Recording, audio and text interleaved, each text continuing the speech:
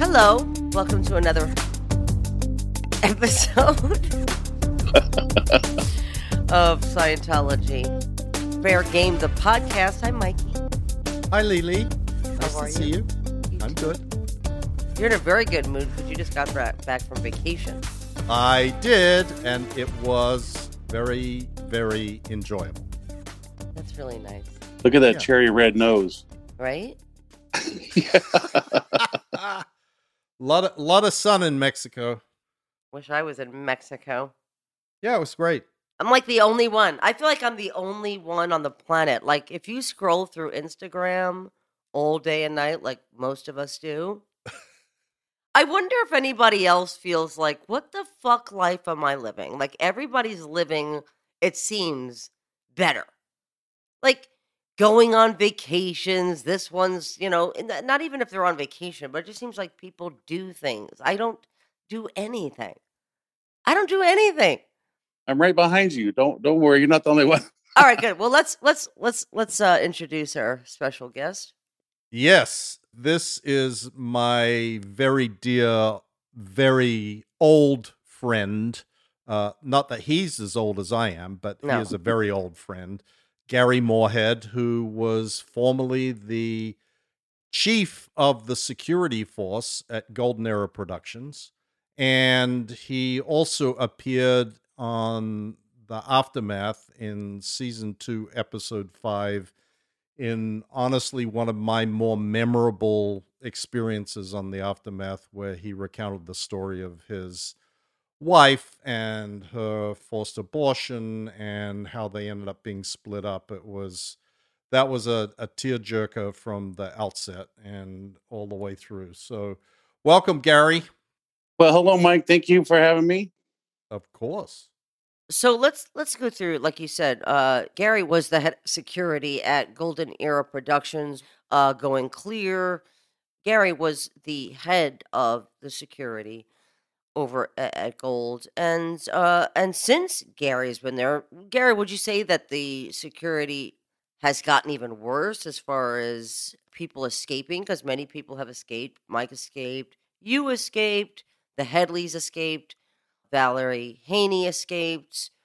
Who else escaped, Mike, recently? Ron Miscavige. Ron Miscavige, who has since sadly passed away. And I don't know that anybody could escape at this point. Would you say, Gary, what happens over there when somebody escapes from the Gold Base? Security measures and the physical security has certainly been tight. Mm-hmm. I can tell you that during the process, my process of ratting out, being sec-checked by Marty Rathbun. Nobody knows what that means. But okay. Security checked. Interrogated, you mean? Interrogated for hours on end, but mine was specifically about the security of the base and how it can be defeated. I was specifically interrogated for, I think it was a month and a half every day for 7 or 8 hours on how it can be defeated. And is that because you had failed in their mind? Somebody escaped? No, I was a security chief, and now here I am leaving. Right. And my initial thing is I hopped the fence with my wife in the middle of the night and ran out to our berthing, which was off the main compound and near the college out there. And so I was being interrogated on all the different ways that I was aware of that my own security system could be defeated. Mm-hmm. And being the security chief, I know anything and everything about the security system. So they wanted to know the weaknesses that I was aware of and how it can be breached from the inside out, not from the outside in. Sure. That's an important point. Right. Because that is what they're concerned with, not people coming in. But, certainly hopping a fence doesn't sound to be too, integral. I mean, it wasn't like a lot of planning had to go into that. For people who are listening to this who are not familiar with Going Clear or the Aftermath, I mean, why can't people simply just jump the gate like you did? Well, my being aware of the invisible sensors set up around the perimeter, I knew how far out from the fence I needed to jump, whereas the uninformed person trying to leave would just jump the fence, and they would jump into that invisible barrier, the electronic eyeball that was looking outside the fence. I knew to jump out 10 feet, people would just jump out 1 feet from the fence and they'd set the alarm off. I didn't set the alarm off because I knew to jump 10 feet. And again, just playing devil's advocate here. So an alarm goes off. Like, so what? Like, do they get electrocuted? I mean, it's No, believe me, that thought was considered about electrifying our shut fence. up. Oh no. Martin Reed, which Mike will remember, there was heavy discussion on connecting uh, the electrical voltage that provided to all the lighting and putting arms on the wire to the fence directly from the transformers to the fencing, and at a switch at a moment's notice, I could switch it on and energize the perimeter fence. So you're actually talking through electrocuting people? Yes, and that was to electrocute people from the outside trying to get in. Not, yeah, there was too much of a liability. Was the end conclusion? You know, one of our staff's animals making a wayward way to the fence and getting zapped, and that would be the end of that. Let me just back up Yeah. for a Yeah, second, please. guys. Sorry, Mike. I just wanted to, I just was like, I just wanted It's okay. No, it's okay. Just for people that are unfamiliar with what this property is. Yeah. This property is a 500-acre piece of land in Riverside County, California, near the city of Hemet. Hemet does not like to be associated with this property, but nevertheless, it is the closest large town to the Golden Era Productions property. It is divided by a state highway that goes right through the middle of the property. The central section of this property is the location where all of the staff are. And that central section is surrounded by fences. 5 miles, 5 to 7 miles of fencing. Yes. Right. This is like, 6-foot high cyclone wire. Some of it has razor wire on top of it. It has motion sensors on the fence all the way around. It has spotlights and searchlights which come on when the motion sensors set off. It has underground microphones. And there are four main gates that are the only real entrances onto and off the property. And those gates are controlled by a security booth where there is a 24-hour-a-day security guard who monitors all the cameras, monitors the gates. You cannot open or close those gates without the person in the security booth opening and closing them for you. They are heavy steel gates that roll back and forth on electric motors. So that just sort of sets the stage of the physical location. The center of the property that is surrounded by these fences is what, Gary? 100 acres? Yeah, I think it was like 135 acres of the 525 total. Okay, good. So in this is the compound, is the 135 acres that is divided by this highway. Correct. You would think that you could just somehow get out onto the highway and be free, but and be gone. Yeah. There's not a lot of traffic on this highway, and cars are whizzing by at 65 miles an hour. There's not much hope of flagging anybody down even. Well, Mike, I was a little surprised when we went because I had a visual of like an actual freeway going through it. But what we're really talking about is if you get off the freeway, like when we exited, you can see that gold was off like far from civilization. You could see it, but there was nothing in between. Right. And it was like at the end, it was like backed up to a mountain. So one side is like nothingness. And the other side, when you say a freeway, it's not really a freeway where cars or a highway even.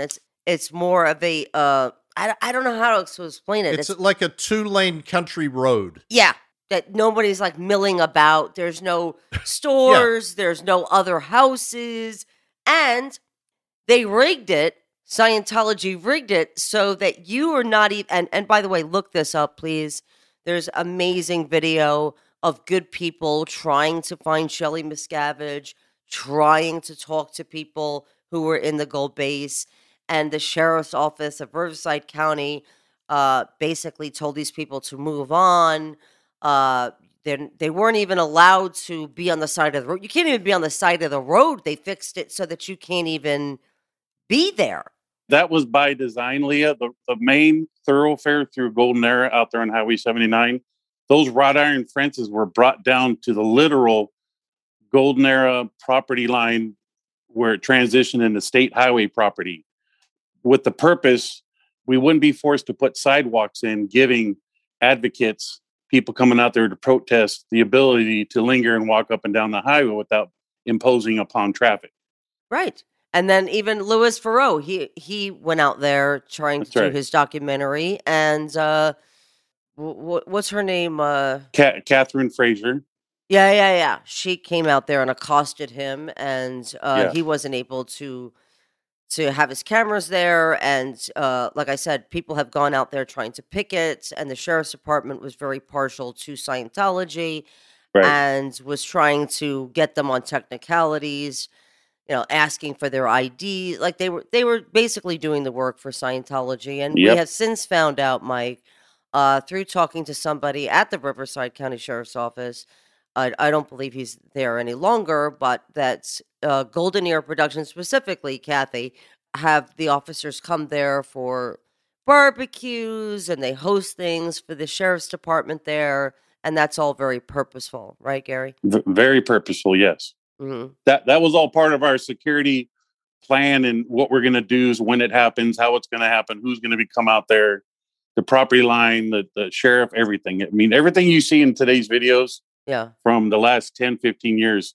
all that action that you see on the church's behalf is by design. Right. Like, so you guys actually seek out councilwomen, councilmen, the sheriff's department, the police departments, to safe point them. It's called safe pointing. That's correct. There's 2 points, which is going locally, going in the local town and making contact with those agencies, public figures to safeguard them. Like, and invite them to the property and that's right. Hey, we're good. Schmoozle with them. We're all good. We're here for the community. And then by design also is when people come out to the property, who's going to be out there, what cameras and who's going to operate the cameras, what the staff are to do. They're supposed to, be notified by alarm or phone call or verbal alarm to go inside and stay inside until we tell you to come out. Yeah. Remember, Leah, when we went there, we didn't see a soul. A soul. Not a single And how many person. people are on that property, Mike? Well, it's probably down to about 500 now. 500? Oh. Not a soul walking the property. When they saw us, what happens inside, Gary? Well, first of all, Mike, I believe that number is a generous one. When I left in 97, there was 835 staff. Yeah. Expected to grow to 1,100, which was the property designed as the capacity. And I'm going to see there's 200 to 300 at the most. But it's called a security drill, which is Scientology terminology for the steps of actions ones to do and not waver from. That once those steps are established, you do the drill without faltering or wavering from it. So there's a security drill activated. And when the staff hear that term security drill, there's media out there or there's SPs at the gate, suppressive people such as yourself, Mike, myself, whomever is there to voice. Everybody's goes to their assigned job. 90% of the staff are assigned just to stay in their offices and remain in their offices. And then there's a small handful of trusted staff to go out and be added physical security, put 2 people at each gate, out along the perimeter, be an extra set of eyes for anybody coming into the riverbed or coming on off the mountain. Depending on the threat, some guys would defend themselves and go take literally the extreme drill, ultimate. If someone was there to take anybody out, there was staff assigned to handle guns. And there was just different levels of security, but the basic one is security drill. Yeah. You're suggesting that if Mike Rinder came down the mountain from the other side to retrieve his friend Heber Jens or Guillaume Laserve, or to save his son or daughter from what they are currently living, you're telling me that Scientology staff members are told to shoot? Certain ones, but yes, the guns wouldn't be pulled out if Mike was there. Any Scientologist. This is like people in black suits and camo. You mean like the FBI or our military? Are you fucking kidding me? Leah, there was one incident where I nearly killed somebody. It's one of the 2 times where I had a gun pointed, safety off, 2 hollow points and 3 slugs loaded in the pistol, pointed at this guy that was approaching me. And if he took one more step, it was that fine line. I was singing in my head, 2 to the chest, 1 to the head, 2 to the chest, 1 to the head. That was my trained thing to do when I was faced with that. And yes, that turned out to be a drill. Dave Miscavige putting the security force to the test to test our loyalty. And I almost killed a PI that was hired to come in and test the security force. So yes, there's that extreme. And then there's the regular extreme, Mike, which is... Did you know this? I mean, I'm sorry. This is just... am I the only one who's like... Am I overreacting to this? I mean... No, you're not overreacting. This is why I thought it was important to talk to Gary about this subject, because this is stuff that people don't understand or know. Why law enforcement is not interested to know that you have an organization calling itself a church. We're not talking about some crazy little fucking cult somewhere hiding in the fucking woods. We are talking about a church with tax exemption. Oh, yeah. Dave had an escape plan. I had an escape route established that was always to be cleared and graded so he and Shelly could take the car and be gone. And where would they go?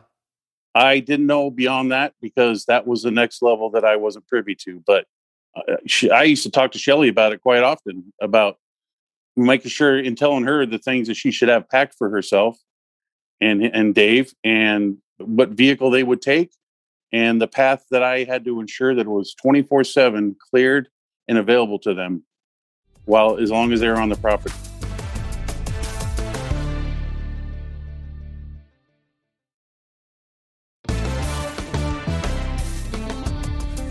All right. Do you want to back up, Mike? Do you want to talk about basic Scientology security and... Yeah, I just wanted to establish the fact that the world of Scientology at Sea Organization installations, which are located around the world, there is a security force, which consists of Sea Org members. And Gary was one of those. He was... Like if you're in LA, you'll see them on their bikes and shit. Yeah, and they wear little badges and, uniforms. They look very official. Either khaki or dark blue, trying to look like some law enforcement agency. And they are dressed up, but generally these people are nothing more than Sea Org members who have been assigned that duty, just like they might be assigned to file papers in the folders or to get money out of people or to do the gardening. But they're Sea Org members. Yeah, they're Sea Org members. And how are they trained? Exactly. My point is, they're just literally Joe Blow. They have no background, no experience. So they come in and they get assigned to the security force. Okay. And Gary, I'm so used to calling Gary Morehead Jackson because Jackson was the code name that he had at the international base, and everybody knew him and referred to him as Jackson. So if I slip up every now and then, that's just, that's why. But it's sort of another part of this ridiculous security. I literally had to write down Gary because I was like, I don't call him Gary. I've always called him Jackson. I know, me either. But, okay, so you get someone and they arrive in the security force. What sort of training do these people have, Gary? Well, I will say up until I left, it was a requirement to obtain outside training and the California standard of your possessing your security officer guard card is what it was called a guard card. So anybody in the world that gets hired or in the U.S. gets hired as a security officer to watch open and close gates, you have to have a guard card. So it trains you to observe and report. At the Int base and what we train the other Sea Organization establishments is to maintain that standard for public appearances. Now, when you say the Int base, You're talking about Golden Era Productions, right? Golden Era. I'm sorry, everybody. That's Yes, okay. yes, that's correct. And yes, this was all really established back in 1982 when there was a big that whole Snow White. There was a program internally being run where the outside world was looking for L. Ron Hubbard. You mean the authorities? That's correct. We were trying to find L. Ron Hubbard, and we had tons of media showing up at our gates. A lot of people who had left early, David Mayo's, significant names that were once on staff at that base had left, and they came back to voice their disagreements. And we were trained and drilled by church attorneys and Marty Rathburn and how to handle these folks. And we had to get our security guards. We went firearm training, pretty intensely trained. That's all we did for months on end. And then the helicopters and media showed up and cameras were stuffed in our faces. And it was quite a shock to me being a young little punk. I think I was 17, 16 years old, standing out there defending the base against these outside bad people. And you saw them because you were indoctrinated to believe these are the enemies of mankind. That's right. Yeah. Here to try to take down and take over Scientology. That's correct. That is so, I mean, I can't emphasize enough the mentality that you're in and I was put in, that I am saving mankind's future by defending the existence of this base, because if without this base, Scientology will not exist. And the worlds will cease to exist, right? That's right. That's right. So it's that extremist mentality. It's not that every Scientologist has, see or not. That's correct. Yes. And so you were trained how to handle firearms. And then what about the Scientology? Do you guys carry firearms, all of you? No, no, those were strategically placed around the property. And eventually at one time they were just located in the security office in a cheap gun cabinet. We had 8 12-gauge shotguns. Back in the early days, we had 2 high-powered rifles. They're called H&K 91s. They're 308 rounds to any gun enthusiast listings. They're high-powered guns, 2 of those. And then we had 11 45 caliber pistols. And those were just located in the office.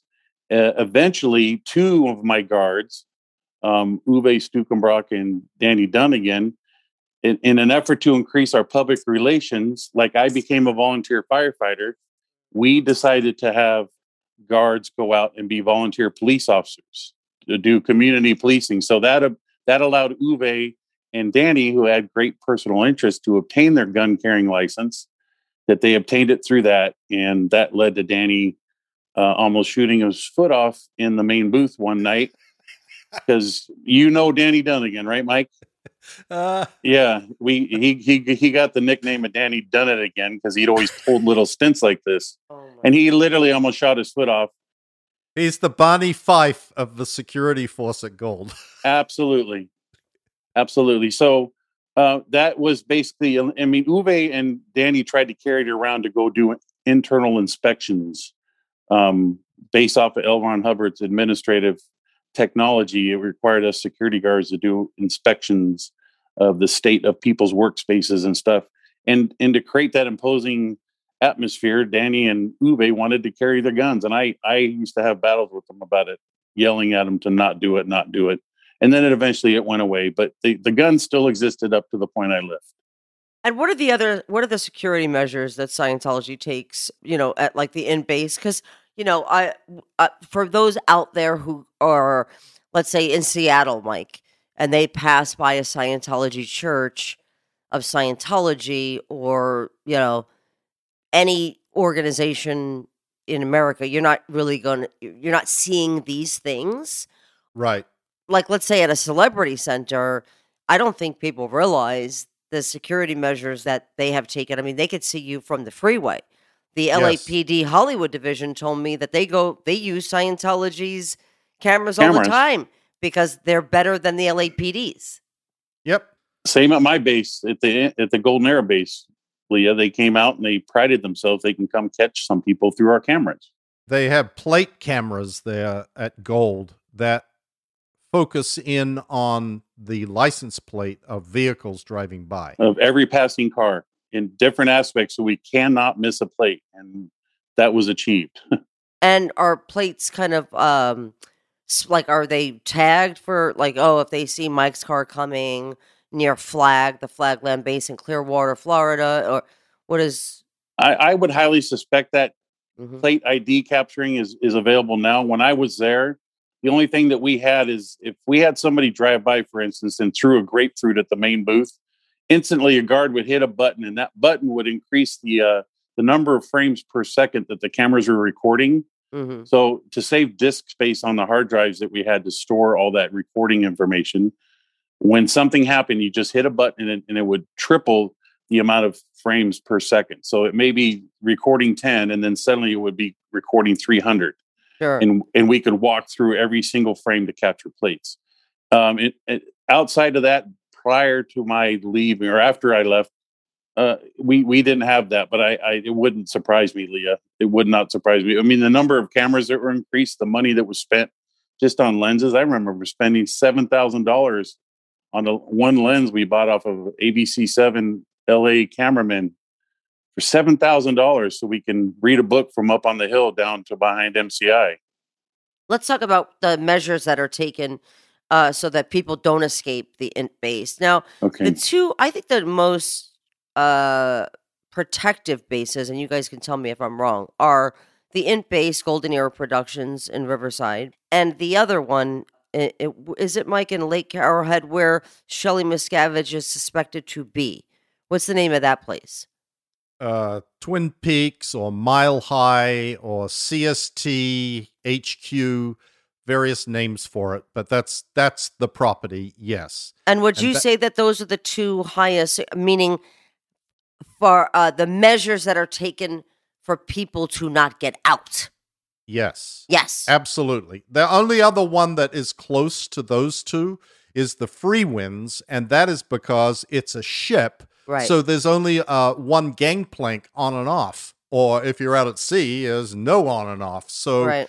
that has incredibly difficult security to breach. But the gold property and the property at Mile High are the two where the most amount of time and money and effort has been expended to prevent people being able to leave those properties. Or, the presentation to the outside world is to prevent people from being able to break in.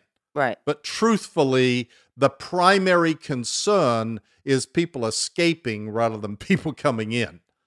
Back in 2009, when I went and met with the FBI about my security, download my security information to them, I walked into the Portland, Oregon FBI office and I just started laughing at the security measures that they had, because what I had seen and how they were set up was set up at the base, but we had the next level of it. Like they had these scrambled keypads that would constantly scramble the codes to enter it in. And we had that 7 years prior at the base. Right. Just to give you an example of what you're in search of as an answer to how extreme the church and the money spent on security measures, it was on the same level and far exceeded beyond FBI standards. And for those out there who don't know, again, Gary's story or Mike's story, Gary, Mike, the Headleys, Valerie Haney, everybody who has escaped the gold base and witnessed crimes have all gone to the authorities and told them what they had witnessed, what they experienced, and most importantly, what they had done themselves. To date, not a fucking thing has happened. But let's move forward. Yeah. What measures are, let's go over them. I want to go over Mike's list because Mike made this list, and I'm sure this is too from you, Gary. But the measures that Scientology is going through to keep people from escaping these bases are fences and gates, roving guards, lights, motion detectors, cameras, eagle lookout. They hold the passports of people so they can't leave, like say the ship. That's the first thing that they do is they confiscate people's passports. They control their phone calls. You cannot call 911, by the way, Nope. from a Scientology organization. You pick up the phone and it goes directly to in-house security. Told that to the Riverside County Sheriff's Office. I said, the next time you're being jerked off by Scientology, why don't you ask them to use their phone and just try to call 911? didn't seem to be too interested in that. Check incoming and outgoing mail. So every letter is checked, thrown away if it's a parent or a concerned family member or friend. If a person from inside is writing to their father, their mother, saying, "Come help me, I can't get out of this place," that will be thrown away. And the person will be severely punished, interrogated, and That's right. probably watched 24 hours a day by a guard, an armed guard. Do you want to go over any of these things? Like you say, Eagle Lookout. What does that mean? Well, that was a name generated default. One of my guards one day went, when he was on watch up at the northern side of the property at the base of the hill, he just went wandering and scouting on his own up the hillside to see if there was a better vantage point. And to our great surprise, he found two locations and that eventually led to our final location, the current one up there, of a great vantage point where you can see anything and everywhere on the property with a great set of binoculars. It was it really saved our manpower in the security force because an alarm went off, the Eagle Guard, and just Eagle by default, he was an eagle up in a nest. He could just look in his binoculars and tell the state or the condition of what's going on out there and bring in instant relief of concern that somebody's hopping a fence or trying to leave. So you could follow people around. If you're sitting down in the booth, you go, "Hey, have you seen the maintenance man? Let me take a look around for him." And he would be the guy that literally could look around the property and go, "Oh yeah, he's over by this gate. I see him on his bike right now, or he's fixing a Right. pipe or something." Are you looking for an executive? Yeah, they're down by this building, or they just walked into there. Now, before we get to something what's called the blow drill, I want to talk to you about just again, just to reiterate, Mike, you're on the base. Gary, you're on the base, right? You live and work with these people. You've lived and worked with these people 10, 20, 30, 40 fucking years. You just say, fuck it. I'm out. I'm tired of being abused. I want to see my family. I want to live my life. And by the way, there's no access to internet as well. So these people don't even know sometimes, Gary, that you even left the Sea Org or that Mike left the Sea Org. Oftentimes, people on these compounds are told, "Oh, Mike's on a mission," or "Gary's on a mission." They don't even know you left. That's right. That is so true. Yeah, and you don't have a cell phone. You can't just call the person and find out yourself. I mean, anyway. So just one day you just go, "Hey, had enough of this shit. I don't want to be in the Sea Org anymore. I just want to go be with my family." And you go, "Hey, Danny Dunnigan, brains of the fucking operation of Golds, move aside, son, before I kick your fucking ass. I'm leaving." Oh my God! If I even had a brain cell to entertain how easy that would be, Lee, I could have saved myself a lot of misery. No, but what would happen? Tell people what would happen if you just said, "Move aside, Danny. I could take you physically. I could take you. Just move the fuck aside. I'm leaving." The imposement of security in one's personal world is established at the onset of somebody arriving to the Golden Era base to become a full-time staff member there. It's internally considered a promotion. You're going over the rainbow, working with the big dogs. It literally is. Other than, hey, the mess hall or the eating hall's down there, you can do your laundry there. No, that's a secondary concern. The first and foremost thing is, here are the security procedures you are expected to follow, and you have to read these things, understand them, demonstrate them in clay to prove that you mentally and know everything about them. A great extent to set that seed in one's mind. And every day that you go on there's always a live security concern for every staff member. Every piece of paper has to be placed either in a shredding machine or in a shredding bin, so to be later shredded by a machine, tearing it into thousands of things. And I had to make sure that shredding machine would absolutely destroy a piece of paper, not just strip shred it, but cross shred it almost to a pulp. And then people know that their mail's gone through and personal information is obtained out of that for my benefit to be able to find them. So your example that you just so happily gave of, "Hey, I'm out of here, I just want to leave. Hey, Danny, open the gate, I want to go." The staff members know it's not going to be that easy. So they have to start. No. But what would happen? But this, yes, what would happen? Because we are asked this consistently, and people write us like, "Oh, if David Miscavige hit me, I'll fucking, you know." And I said this before. I could physically take David Miscavige. It's not about fucking brawn. It's not about being tall. It's not about being strong. I could fuck him up. It's Right. not about that, right? So I just want to answer two things, Mike and Gary. What would happen? You have your suitcase, Mike, in your hand. Gary, you're like, I don't want any problems. Just want to go. What happens?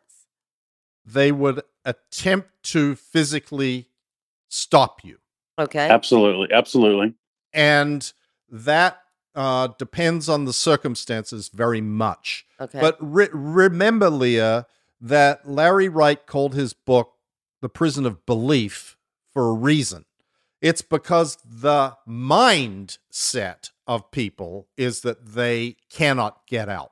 And I'm going to give you an example of one person who did exactly what you said, which is Tom DeVocht. And by the way, so is Danny. Danny is one of them, Gary. Yep. I remember a story that Valerie told where she heard that somebody had escaped, and Danny was like, I think it was Headley, Mark Headley, who came back to try to save people and he was there with the film crew. Yeah. And Danny was out there acting like a fucking tough guy. And Mark was like, dude, if you want to come with me. And he was like, go fuck yourself. Not even talking to him. Like if he talked to him, he would instantly die because he's a suppressive person. But Valerie says when he came back in, he was like, fuck. Like he left. He got out. Like he wanted to leave. Right. He was like, I should have done it, but I don't want to die of cancer. He literally said that. I don't want to die of cancer. Yeah. Yes, that's what I mean. This is the prison of belief. The belief is that, A, you won't make it. Somehow it will get screwed up. They won't open the gate. Someone will restrain you. You'll end up, bundled away and locked in a room with someone sitting outside, blah, blah. And your life will just become incrementally worse than it already is. That you won't make it. David Miscavige's favorite speech is, "You'll be fucking flipping burgers somewhere." Yep. That's a bad thing. And Right. I think anybody at Gold, if I would have asked you, Mike, or you, Gary, would you rather flip a fucking burger than be beaten every day or give up your life for something that is a complete waste of time and a fucking lie? You'd be like, yeah, please. Yeah, absolutely. Absolutely. But go ahead. Tell your story about Tom DeVocht.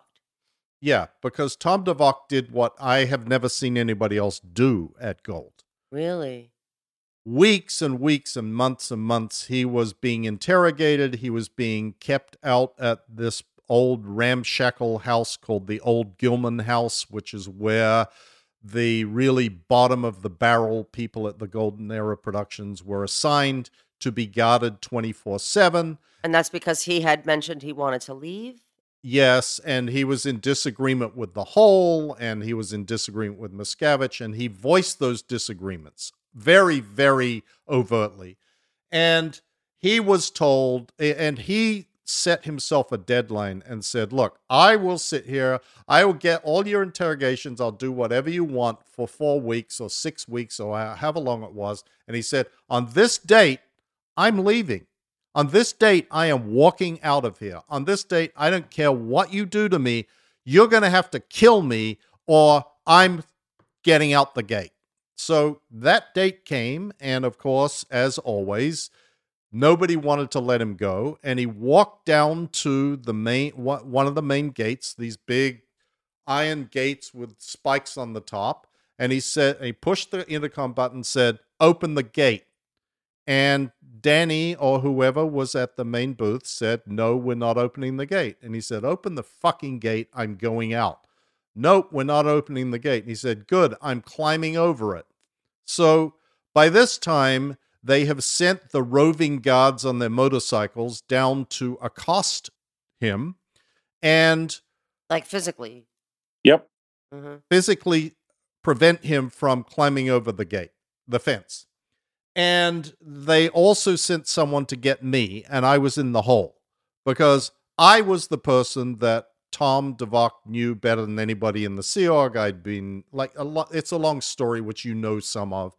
And I was supposed to go out there and try and deal with Tom and make sure the situation didn't get out of hand. Okay, by the time I get there, Tom had climbed up and was on the spikes on the top of the fence, the gate that was, and the idiot in the booth decides they're going to knock him off the thing by opening the gate.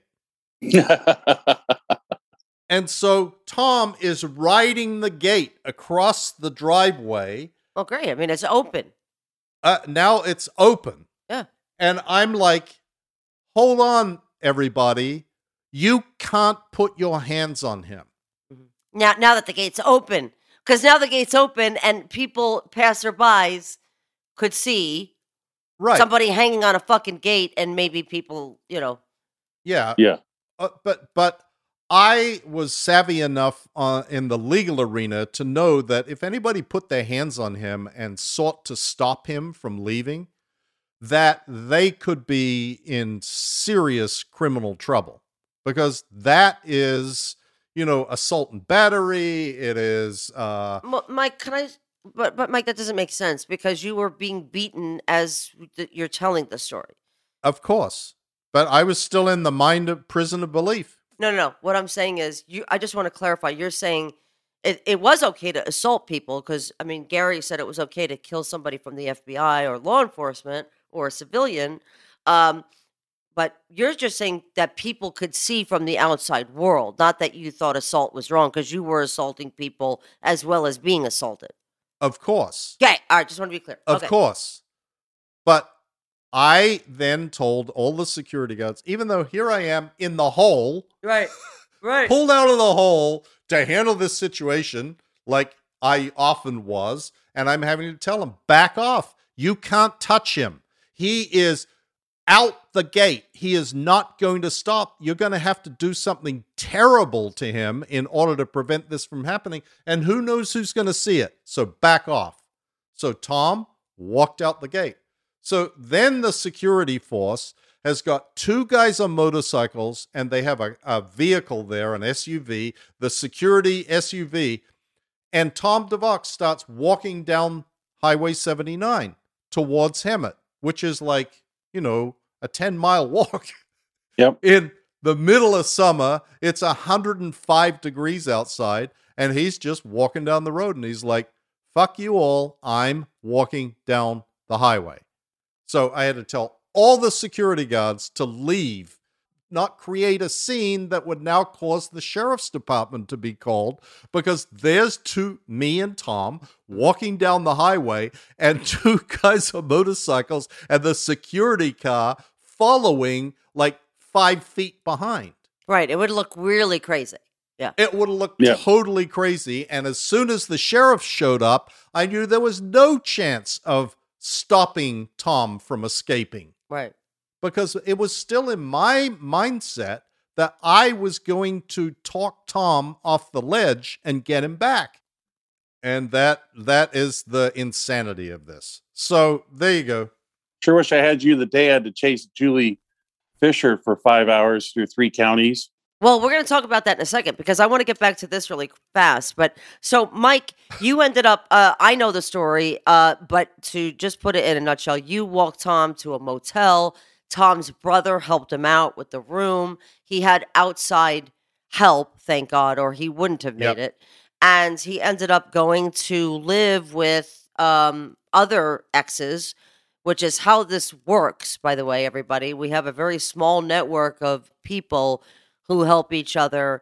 And now the Aftermath Foundation has been set up to help people. But, they don't even know it exists, unfortunately. Right. But they usually know how to get a hold of the Headleys, Amy Scobie and Matt Pesh, and now Gary and Mike. And me. Like, just people know that there's a network of people who are willing to take them in. And by the way, this is happening a lot more often, thank God. We just are not able to talk about it, just so everybody knows. And we thank you for your suggestions because people always suggest, like, why don't you set up something so people know? People know how to get to us. The problem is we can't get to them unless they go so far as to escape. in the way that they have, and unfortunately, like the bases that we are talking about have really super locked down. If you thought they were locked down before, Right. because of these escapes, they take extra precaution now so that that doesn't happen. But anyway, Tom has gone off. He has a beautiful daughter. He's doing great. He's been on the aftermath. You could find him on Instagram. He's out there living his life, and we love him. But anyway, is there anything you wanted to add about the Tom DeVox story? No. I just wanted to give an example because the reality is that Sea Org members don't know that that's true. They Right. don't know that ultimately you can't have people putting their hands on you. Ultimately, you can't have someone physically restraining you, preventing you from leaving. Right. That you Right. can't have an organization take your passport. You can't have an organization do all these things. They don't know that. They think Right. that's just normal because that is normal in the Sea Org. And they literally can just rush the gate and leave. They actually can Yes. do that. And yes, they might try to physically restrain you. That's very true. Flat, yes, but yes, they can just run out the gate, run to out Right. if they really wanted to. But anyway, Right. but there's a thing called a blow drill to prevent these things from happening. Yeah. Well, after the fact. Yeah. They don't prevent them. This is the After right. math. When someone does escape, Yes. there is a thing called the blow drill. And what's a blow? Scientology claims that this doesn't exist, that there is no such thing. And a blow is a unauthorized departure. That's right. And that's what it's called in Scientology, and particularly in the Sea Org, is a blow. If you leave the Sea Organization without approval or authorization or doing the appropriate route outs and interrogations, etc., it is deemed a blow. And there is a big, big effort made to recover you, depending upon your importance in the organization. That's correct. If you're someone who was very close to David Miscavige, worked with him, had a lot of information about what he is doing or engaged in on a day-to-day, Experienced abuse, experienced and witnessed criminality going on in Scientology. That's right. then you're a prime candidate for the blow drill. And the measure of this is Marty Rathman and I have talked about this when we were in the positions we were in, very, very right-hand mandish to Miscavige for a time. Every morning, in the morning, when Miscavige woke up and sucked down his first Camel non-filter and his first cup of black dark coffee, he would summon Marty and me, and the first question he always asked us was, who blew? Did anybody blow? Has there been a blow? Because a blow from the int base was considered to be a major catastrophe. And if that did happen, if someone jumped the fence, if they got through the gate, like the Ron Miscaviges of the world or Valerie or anything like that, then the blow drill would be put into full effect. And this happens at that base. It happens in Los Angeles. It happens at Flag, in Clearwater. At the major Sea Org installations, the blow drill is a very well-known and very grooved-in pattern of operation to track down someone who has left, find them as fast as possible, and get them back. And that blow drill is I'll let Gary describe exactly how it's gone about, but it's, we could probably do it off the top of our heads and both speak in unison.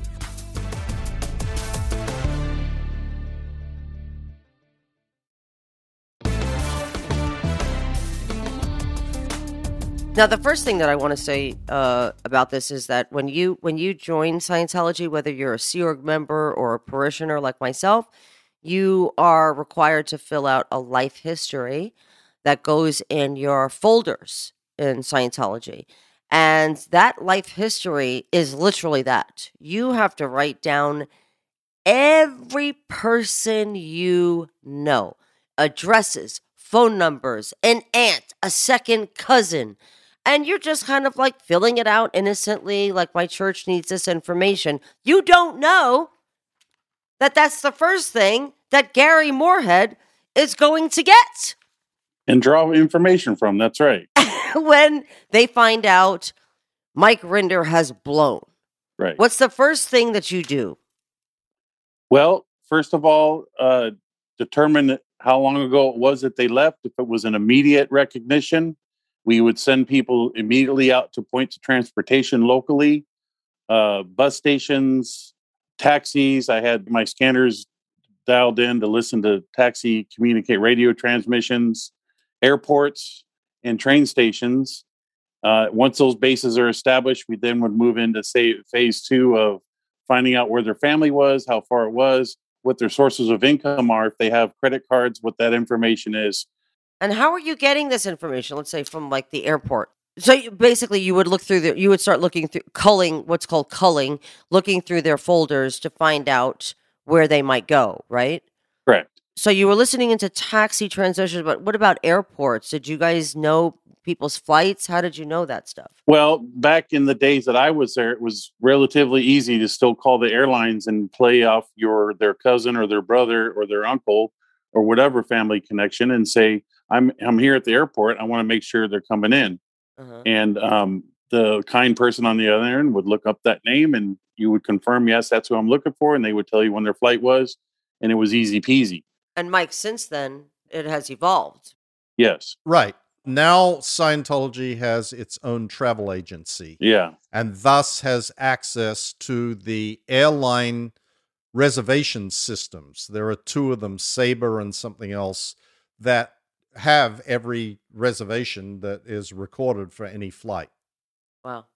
But in addition, when you have a life history form and all the information that Scientology has, you have mother's maiden name, social security number, etc., etc., etc.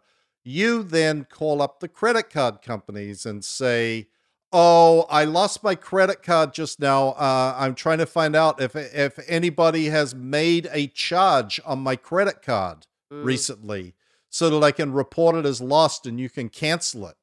And the first effort is to get information about where the charge was made, and the second is then get it canceled so that the person no longer has money accessible to be able to move anywhere further. And there are tons of stories of how this whole evolution gets put into operation, and it is labor-intensive, people on the phones, calling motels, calling the credit card companies, calling airlines, bus services, etc., etc. And you name it, yeah. You remember when we talked to Claire Headley, how they tracked her down at a bus station in wherever it was, Barstow or something, because she had caught a bus and was on her way to Las Vegas, and Greg Wilhere appeared suddenly at the bus station. Right, and the only way she got on that bus was she threatened to scream. She said, I'm going to sit down on this floor so that you can't pick me up, and I'm going to scream. Yes. And that's the only way she got on that bus. Right, but they found her by tracking her through this blow drill. It's the same thing that happened. Like Marty Rathman tells the story about when he chartered a private jet to fly him to Boston to intercept Annie Broker when she blew. And Annie Broker, just for people who don't know, was the one of the people that L. Ron Hubbard actually left in charge of Scientology instead of David Miscavige. Right, exactly. Yeah, go ahead. And there are numerous...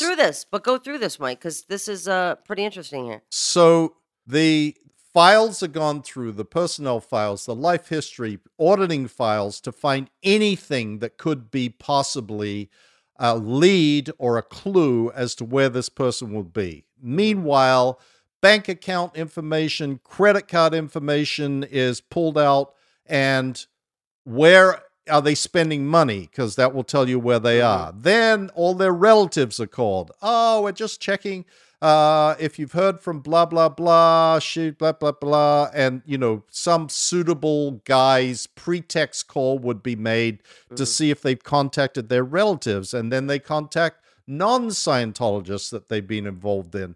And then they put people just to go out and look. Like Bill Dendu, when he escaped from the gold base, was found, believe it or not, at a San Francisco Giants baseball game.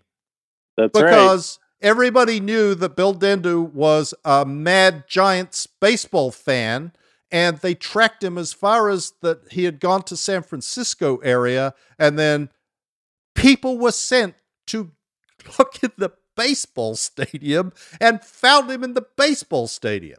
It's insane. Then the PIs get involved, we're looking for this person here, contact the police, see if there's anything that your local police department knows about.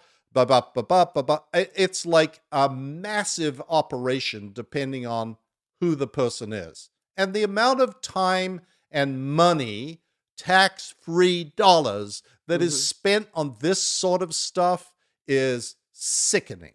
This is not the reason why they have tax exemption. Absolutely right, Mike. And but also the millions upon millions of dollars that they spend on keeping people in is also something that the IRS should be looking into. And I also want to make this point about the FBI and authorities. It's not that they can't do anything. I don't want anybody to get the idea that what they're hearing from Gary, from the Headleys, from Mike Rinder, from Amy Scobie's is not alarming to the agencies, or that they don't think they can act on these things. It's just that they haven't. Right. That's right. I wanted to highlight, you guys heard Mike communicate that passionately, and that one particular Bill Dendu recovery in Giant Stadium, that was a great example of the intensity and manpower spent to find one person based off of the information that I had collected and had ready at hand, where you sit there and figure out who their buddies were, their what they like doing. If they were a bowler, we would have gone to all bowling alleys. If they like surfing, we would have been every beach up and down the coast. We would have had somebody wandering the beaches looking for Bill Dendu surfing. Well, Bill Dendu was a very big sports fanatic, so we looked up schedules of the local teams that he liked. Hey, there's a game going on today. I sent 5 or 6 people to that. Just go up and down the aisles, look for Bill Dendu, and lo and behold, there he was. And what happened? Well, he came back. We brought him back. Once we found him, the people that I sent out there to find him are instructed not to approach him. Now that we found him, the game turns into don't lose him. Then we fly somebody out to them who is an opinion leader, somebody who has a personal influence on them, somebody they may look up to. It may be one of the staff, it may be their wife, it may be one of the parishioners, to go out there and sit down next to Bill at a Giants game and go, hey, listen, bud, you should come back. Let's go grab us a hot dog and peanut and talk about this. Right. And I also want to say, you're talking about people, like what Mike was mentioning earlier, and what you also agree with, Gary, is most of us were born and raised in Scientology, if not the Sea Org, like you guys, right? Right. You have no outside family that you are connected to that are not Scientologists. So you don't have anywhere to go. No. If that's all you know. If you are a parishioner and you decide, I don't want to be in Scientology anymore, the enormous amount of pressure from your Scientology family. Your church is calling your mother, your husband, your wife, your kids, going, your mother is connected up with some really dangerous SPs. Your mother's in trouble. And your eternity is at stake if you don't get your mother in here for interrogations. Like, the amount of pressure your boss, if you're a Scientologist, you're usually working for a Scientology company. You're not going to have a fucking job if you don't do what they say. You're not going to be married. Your husband's going to leave you. Your wife is going to leave you. Your children will disconnect from you unless you do what Scientology is saying to do. So it really comes back to the mental prison. Like you said, it's a prison of belief. And you really don't have a network outside of that. I'm not talking about people who are actors and artists who usually do have other, but, you know, I'm not going to pick a celebrity friend over my own kid. I'm going to choose to stay connected to my kid. And if that means staying in Scientology, that's what it means. And that is what you're dealing with a lot of these times. And the only other thing that I want to add is if I was Bill, Didn't do, yeah. Yeah. It's like, why not just say, hey, go fuck yourselves? I'm staying out. Well, it's like you said, you got the person's mother coming to the game. You got people who this guy looks up to going, dude, you know, you have to come back. You know, if you don't want to be in the Sea Org, you have to do it right. You have to come back. You have to route out properly. And you know what routing out properly means? That you're probably never leaving the compound again. That's right. Once they get you back on the base. And you know that. That's right. You know, and as far as the FBI and other agencies, look, they have talked to Mike. They have come up with the idea of we're just going to go in and raid the joint and people are just going to come out in droves. And we've all told them, like, that's not going to work. You're the enemy to them. If you want to raid Scientology's files, yeah. That's what you should do. Yes, please. It worked in the 70s. They still have files, everybody. Oh, yeah. And Mike, you should put up that that Tony Ortega writing on the folders, you know, because all of Scientology's crimes are in those folders. Now, Leah, I wanted to convey, you were talking about Bill. Yeah. I mean, I did the math in a, you know, poorly generated way, but over a period of time, I figured there was over 300 people that I had personally was involved with chasing down, either repeats or new people who had chosen to leave and chose to leave unannounced that I had to go out and find. Right. Now, there was highlights, and using Bill as an example, where he chooses to go to a Giants game. I mean, people who leave, they're not of the mindset initially when we were starting to do this, and that was to my benefit as a security chief. They weren't concerned about somebody finding them, so they go out for some instant gratification. Yeah, you know, and we knew that. We knew that's how simple it was. I found this one guy, Chris Silcock, in Vegas, sitting in a one-armed bandit, and he was there the entire time we were looking for him. His fingers were completely covered in finger dirt from the coins, like they were black. He put so many quarters in. Oh, I thought you meant something else. I was like, you found him jerking off? I don't No. Why did I go there, Mike? I don't know. I'm like, what are you talking about? I thought Vegas strip club. You said one arm bit. I was like, I don't know what you're saying. Hey, believe me, I wish I would have found somebody in a strip club because I could have had my own fun. Yeah, exactly. You could have got some eye candy, right? Yeah. Could have sent out a list. If you're going to blow, go here. Right? Oh, boy. Listen, use your time wisely. Yeah, exactly. Yes. Yeah. And another one, Clark Morton, Michael, remember when he took off, we found him in Nevada in whatever I forget the name of the place out there. But when I was sitting in the passenger seat, John Brousseau, JB, was driving. He and I both were out there looking for Clark. We found him there. Another security, a big top security guy who's also left Scientology and has also been on our show. Yep, my brother JB. Anyways, we got Clark to agree to come back, but he was going to drive his own car. So I sat in the passenger seat of Clark's car. JB followed us back, and we're driving all the way back home. And Clark, the closer he got, the more freaked out he was going. I fell asleep because I'd been up for days trying to find Clark. I couldn't sleep. I passed out in the passenger seat. Clark literally was of the psychotic mindset that he was going to, as we're speeding down the road, reach across, open up the door, and push me out. Are you? No, dead serious. Dead serious. And I'm conveying this in that this is what the staff members who blow. Yeah. The craziness that the paths they go down in an effort to not go back. It's my job to overcome that. Yeah. Either physically restraining them or get someone to mentally restraining them. But that's what it was. He kept speeding up. JB had a hard time catching up to us because Clark was trying to race away from JB following us. To throw you out and to kill you, possibly? He didn't care that it would kill me. It would just get me out of the car so he could be on his own and be on his own way. And then another one was Julie Fisher, a high-speed chase for 5 hours through San Bernardino, Riverside, LA, and Orange counties, chasing her in this she took off a hired contractor who was a non-Scientologist, non-staff member. We hired him to come in and build our sports field.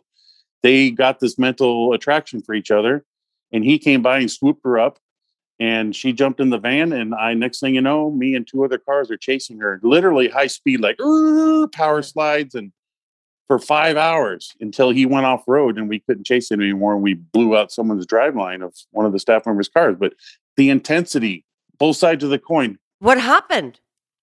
Well, over a period, we were building all those grassy, the soccer fields and football fields that you see aerially on the south side of the property. How it looks so grand out there. And all that was being... Why, did you guys play sports out there? You guys got to do that stuff? If Mike?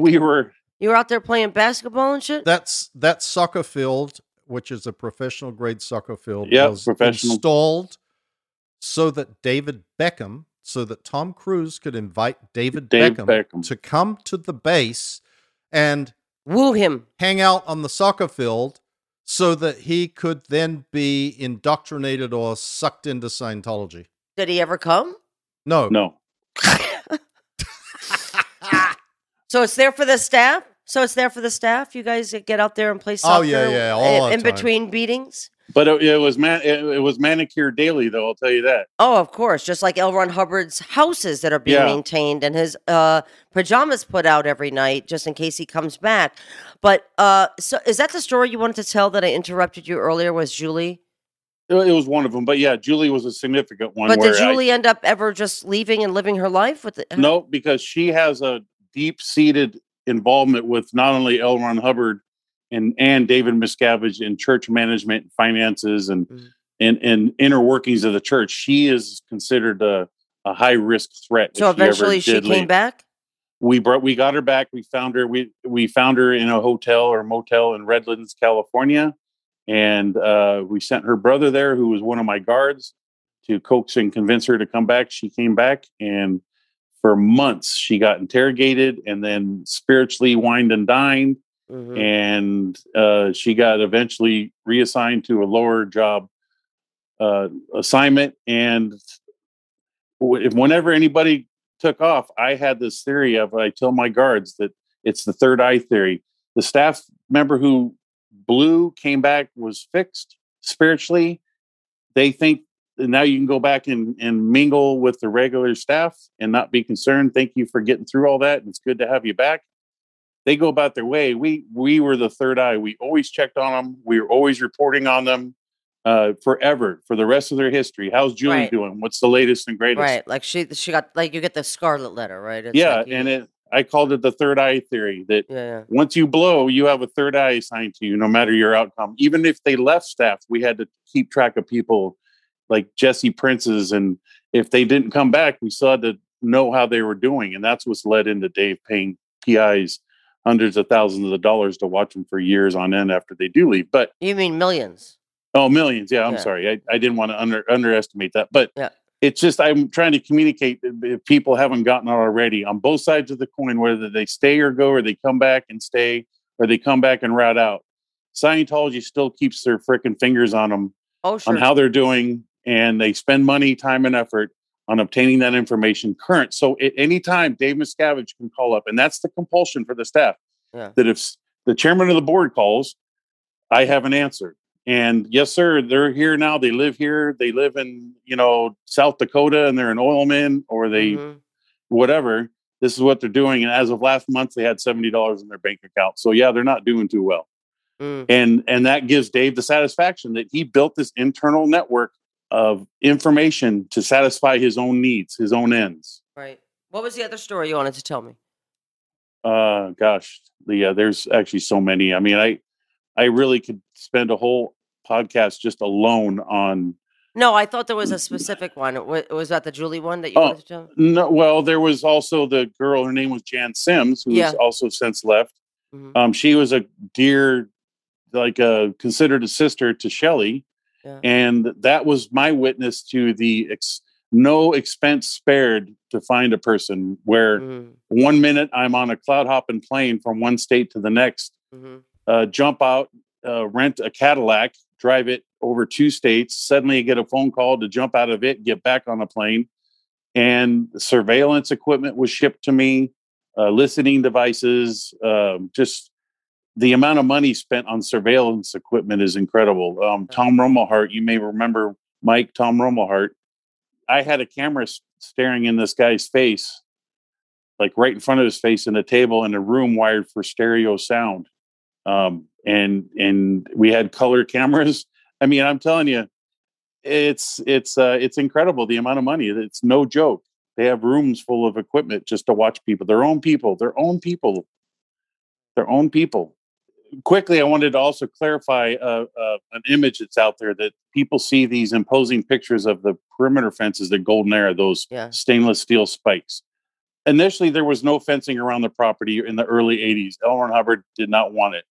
Yeah. There was a theft of a lot of equipment. It then became a semi-security fence, and then Dave Miscavige wanted a full-blown security fence.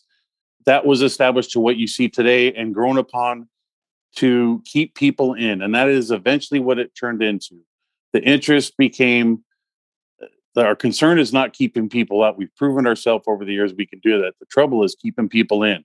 Right. And even so much when I was telling you earlier how the hundreds of hours I was interrogated to how the security system could be defeated, based off of my responses and what I felt how the system could be defeated, it would then come out of my interrogation session and then orders would be sent down to go fix it, such as the southern fence that borders the riverbed on the south side of the property, the chain link that sits in the sand. Well, people were digging their way out to escape. They dig under the fence. Well, how do you handle that, Leah? You bury chain link fence 6 feet down in the ground, 500 feet, however long that fence is out there. That's what I was doing. If you go out there right now and go to that southern fence and try to dig down underneath it, you're going to find chain link all the way down, 6 feet down. And that's just incredible, the extent of their efforts. They don't care, God, someone's got that's a miserable job. They don't care about that. They want the 6 feet of fence in the ground because no one's going to dig a hole by hand 6 feet down to the ground. Their fear is that if these people escape, like Shelley Miscavige or Heber Jens or Guillaume Reserve or who else, Mike? Is there? Mark Yeager, Ray Midoff, Norman Stockey, Wendell Reynolds. And they had a safe place to go to speak. That would be the end of Scientology. And David Miscavige would be in prison. That's right. That's what their fear is. And also, I think to add to why the authorities are not doing anything is because they don't get how cults work 100% unless they're specialized in that field. That's correct. And we have suggested many times that if I walked onto the base and talked to you, Mike, when you were in, and I said, Mike, no one's clearing the planet. You're not doing that. You're being beaten. I was beaten. We know this is not LRH. We know this is not what we're supposed to be doing. I mean, even though that's not even true because it actually is L. Ron Hubbard's policy to do this. Right. Maybe the FBI would have a chance to get people, but people literally have to decide for themselves that they want to go. It's like nobody could talk you into it, right? Yep. I mean, all of these activities that we've been talking about, all of the physical security, all of the blow drill, all of this, all of those things are they're sort of props. Yeah. In fact, to reinforce the idea that you can't escape. Not only that you shouldn't, but that you can't. And it's the same thing with the gag agreements that everybody has made to sign. They work because people believe them to be true. Right. That's right. Not because they really are.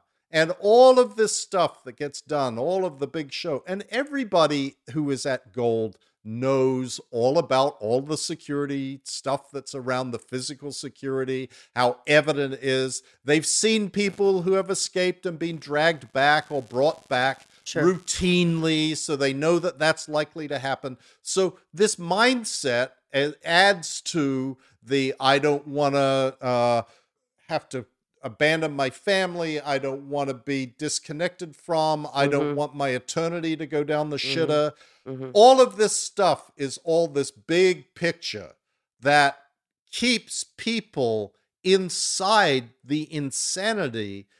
And this is what law enforcement, prosecutors, and everybody else really doesn't understand. That the mental coercion is perhaps more dangerous and certainly more effective than anything that is done, which they look at and go, oh, put your hands on someone. That's restraining them. That's a crime.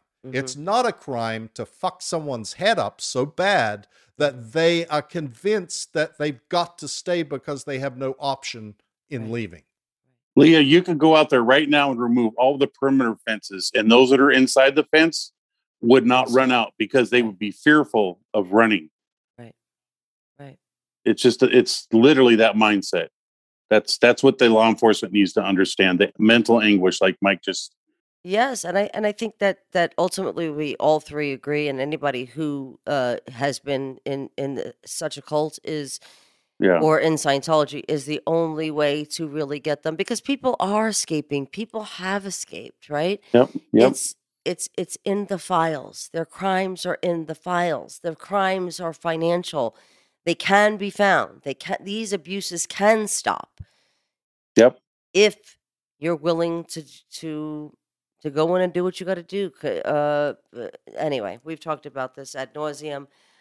We've pleaded our case, and I hope that people continue to support and understand that it's not just about running out and telling people to go fuck themselves. It's such a mind fuck that it's just hard to get out of. I mean, we did, but some of them can't. And listen, I have Scientology friends still in, and I not in the Sea Org, but I go, they got to stay in Scientology. They're not gonna do well in the real world.